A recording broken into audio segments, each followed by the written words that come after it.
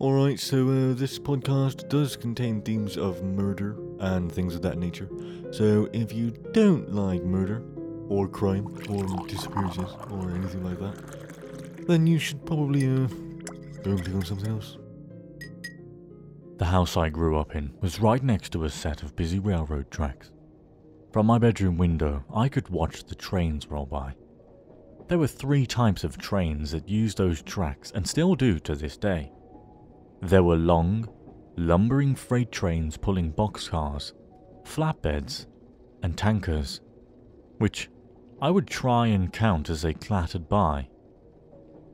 Then, there were the fast-moving commuter trains of the Metropolitan Area Transit Authority, aka MARTA, or the M, as some people call it. The Amtrak passenger trains would breeze by, heading to and from the central station in the heart of the city. Now, when most people see trains, they just see big machines rolling down ribbons of steel. But me, I saw trains as symbols of freedom and a way out of the hood. Whenever I saw a train, I would imagine all those places it was going to and coming from.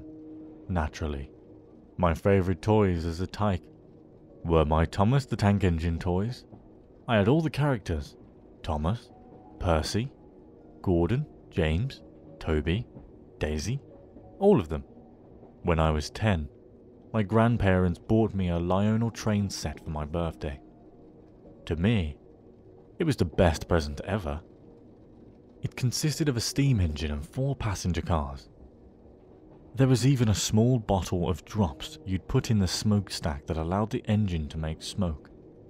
I'd spent hours watching that toy train run round in an oval, pretending it was real, and that I was driving the locomotive through forests, past fields, across mountains and small towns. I eventually developed other interests, namely girls, but I never lost my interest in trains. When I got older, I applied for a job as an engineer trainee on MARTA, and got it.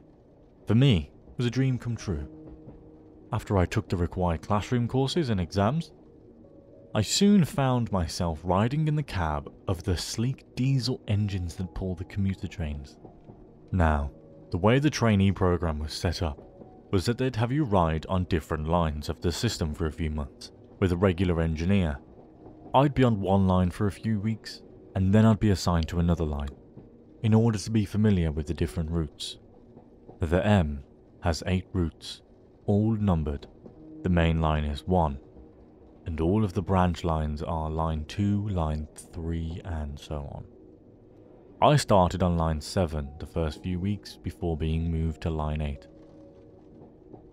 Now, line 8, or the Cloverton line as it's sometimes called, is one of the longest branch lines on the system, second to only line 2, aka the Millersport line. The first time I rode on line 8, I was with a veteran engineer named Hank. Now, Hank had been with the company from the beginning, when the old railroads decided they wanted out of the money-losing commuter services, and handed all their locomotives and rolling stock to MARTA. We had the night owl service, which starts at 7 PM and ends at 5 in the morning.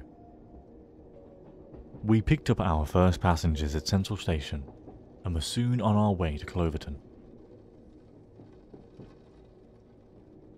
As we were going down the track, Hank turned to me and said, "There is something you should know if you're going to be working for this railroad, especially if they decide to put you here on line 8 once they make you an official engineer." I looked at him and said, "Oh, what's that?"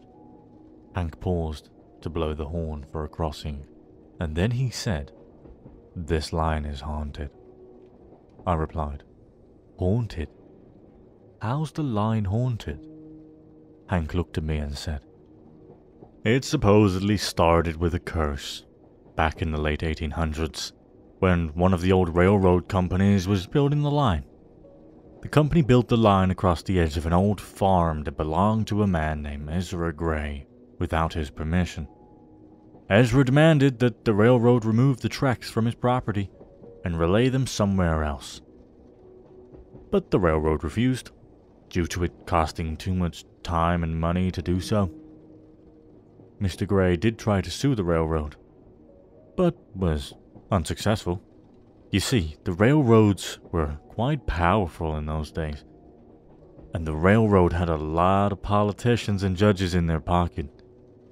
To add insult to injury, Ezra not only had to pay the court costs, but had to pay the railroad as well, for all the money they spent on the legal proceedings. This bankrupted Ezra, and he was forced to sell the farm, minus the small patch of land that the tracks were built on. And Ezra vowed to get even one way or another. When the line later opened up, Ezra stood on the tracks in front of the first train.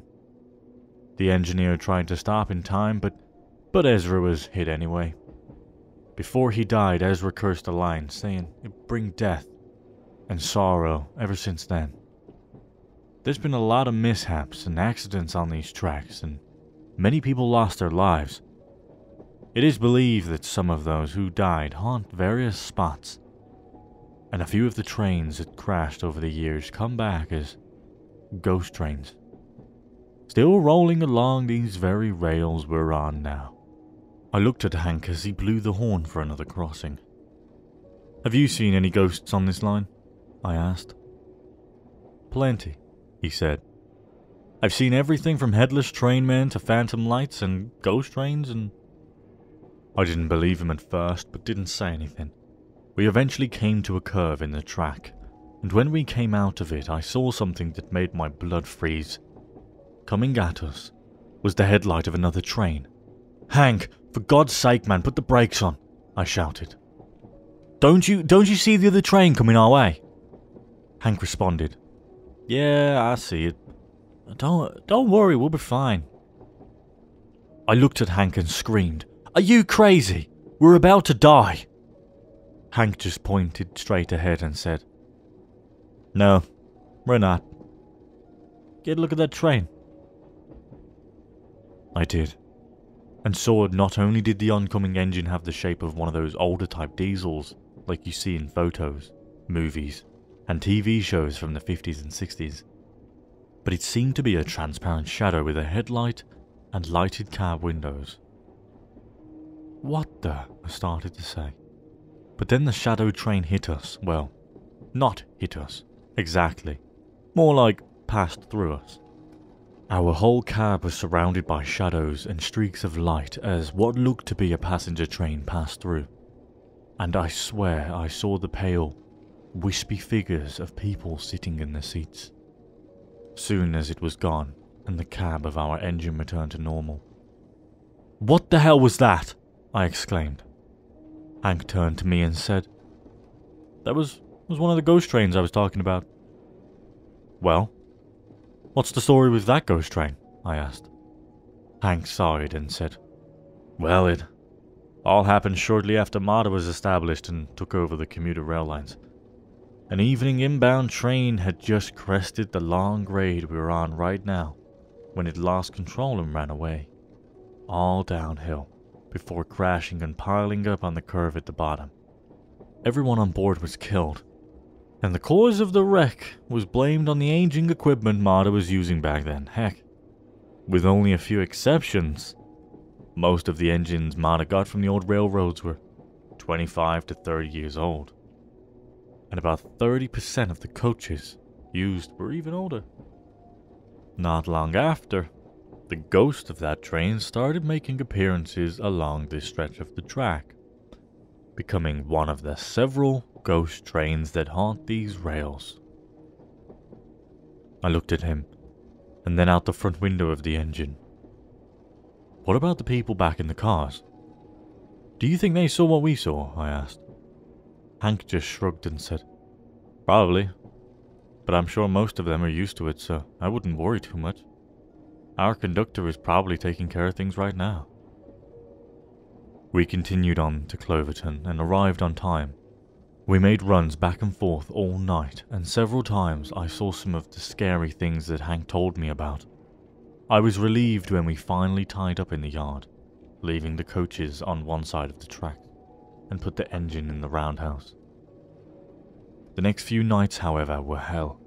Every night run, I had at least a few creepy encounters along Line 8, all of them with Hank, who would just shrug them off as if they were nothing. But I guess after nearly 40 years, none of the ghosts bothered him anymore. After a few days, I was put on the day runs, which was a relief to me, and I didn't have to worry about seeing ghost trains or headless trainmen again. I eventually became a regular engineer and was put on the main line run. I'm pretty content. But if the bigwigs for the M ever decide to put me on Line 8 night owl service, I'll quit.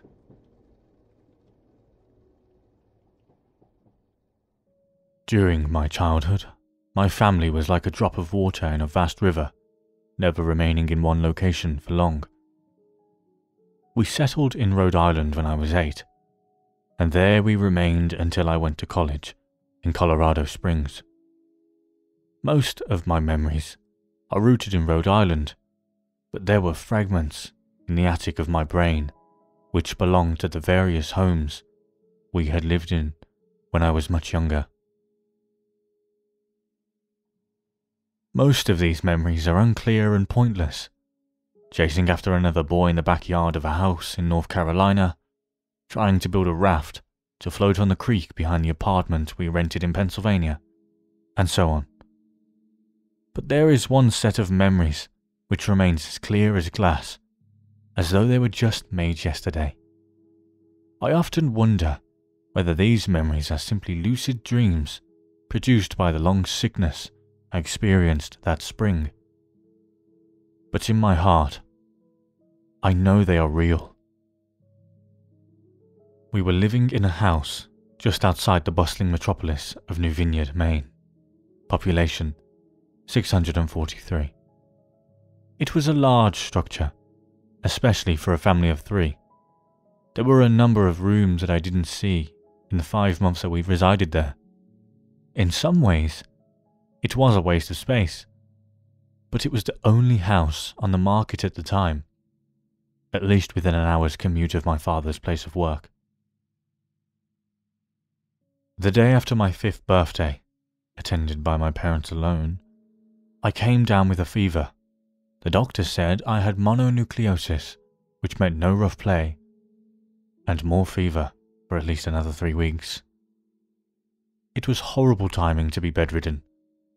We were in the process of packing our things to move to Pennsylvania, and most of my things were already packed away in boxes, leaving my room barren. My mother brought me ginger ale and books several times a day, and these served the function of being my primary form of entertainment for the next few weeks. Boredom always loomed just around the corner, waiting to rear its ugly head and compound my misery. I don't exactly recall how I met Mr. Widemouth. I think it was about a week after I was diagnosed with mono. My first memory of the small creature was asking him if he had a name. He told me to call him Mr. Widemouth because his mouth was large. In fact, everything about him was large in comparison to his body. His head, his eyes, his crooked ears. But his mouth was by far the largest. "You kinda look like a Furby," I said as he flipped through one of my books. Mr. Widemouth stopped and gave me a puzzled look. "Furby? What's a Furby?" he asked. I shrugged. "You know, the toy. The little robot with big ears. You can pet and feed them, almost like a real pet." "Oh," Mr. Widemouth resumed his activity. "You don't need one of those. They aren't the same as having a real friend." I remember Mr. Widemouth disappearing every time my mother stopped by to check in on me. "I lay under your bed," he later explained. "I don't want your parents to see me because I'm afraid they won't let us play anymore." We didn't do much During those first few days, Mr. Widemouth just looked at my books, fascinated by the stories and pictures they contained. The third or fourth morning after I met him, he greeted me with a large smile on his face. "I have a new game we can play," He said. "We have to wait until your mother comes in to check on you, because she can't see us play it. It's a secret game." After my mother delivered more books and soda at the usual time, Mr. Widemouth slipped out from under my bed and tugged my hand. "We have to go to the room at the end of this hallway," He said. I objected at first, as my parents had forbidden me to leave my bed without their permission. But Mr. Widemouth persisted until I gave in. The room in question had no furniture or wallpaper. Its only distinguishing feature was a window opposite the doorway. Mr. Widemouth darted across the room and gave the window a firm push, flinging it open. He then beckoned me to look out at the ground below. We were on the second floor of the house, but it was on a hill, and from this angle, the drop was further than the 2 stories due to the incline. "I like to play pretend up here," Mr. Widemouth explained. "I pretend that there is a big, soft trampoline below this window, and I jump. If you pretend hard enough, you bounce back up like a feather. I want you to try." I was a 5-year-old with a fever, so only a hint of skepticism darted through my thoughts as I looked down and considered the possibility. "It's a long drop," I said. "But that's all part of the fun. It wouldn't be fun if it was only a short drop. If it were that way, you may as well just bounce on a real trampoline." I toyed with the idea, picturing myself falling through thin air only to bounce back to the window on something unseen by human eyes. But the realist in me prevailed. Maybe some other time," I said. "I don't know if I have enough imagination. I could get hurt." Mr. Widemouth's face contorted into a snarl, but only for a moment. Anger gave way to disappointment. "If you say so," he said. He spent the rest of the day under my bed, quiet as a mouse. The following morning, Mr. Widemouth arrived holding a small box. "I want to teach you how to juggle," He said. "Here are some things you can use to practice before I start giving you lessons." I looked in the box. It was full of knives. "My parents will kill me," I shouted, horrified that Mr. Widemouth had brought knives into my room. Objects that my parents would never allow me to touch. "I'll be spanked and grounded for a year." Mr. Widemouth frowned. "It's fun to juggle with these. I want you to try it." I pushed the box away. "I can't. I'll get in trouble. Knives aren't safe to just throw in the air." Mr. Widemouth's frown deepened into a scowl. He took the box of knives and slid under my bed, remaining there for the rest of the day. I began to wonder how often he was under me. I started having trouble sleeping after that. Mr. Widemouth often woke me up at night, saying he put a real trampoline under the window, a big one that I couldn't see in the dark. I always declined and tried to go back to sleep. But Mr. Widemouth persisted. Sometimes he stayed by my side until early in the morning, encouraging me to jump. He wasn't so fun to play with anymore. My mother came to me one morning and told me I had her permission to walk around outside. She thought the fresh air would be good for me, especially after being confined in my room for so long. Ecstatic, I put on my sneakers and trotted out to the back porch, yearning for the feeling of sun on my face. Mr. Widemouth was waiting for me. "I have something I want you to see," he said. I must have given him a weird look, because he then said, It's safe. I promise. I followed him to the beginning of the deer trail, which ran through the woods behind the house. This is an important path, He explained. I've had a lot of friends about your age. When they were ready, I took them down this path to a special place. You aren't ready yet, but one day I hope to take you there. I returned to the house, wondering what kind of place lay beyond that trail. 2 weeks after I met Mr. Widemouth, the last load of our things had been packed into a moving truck.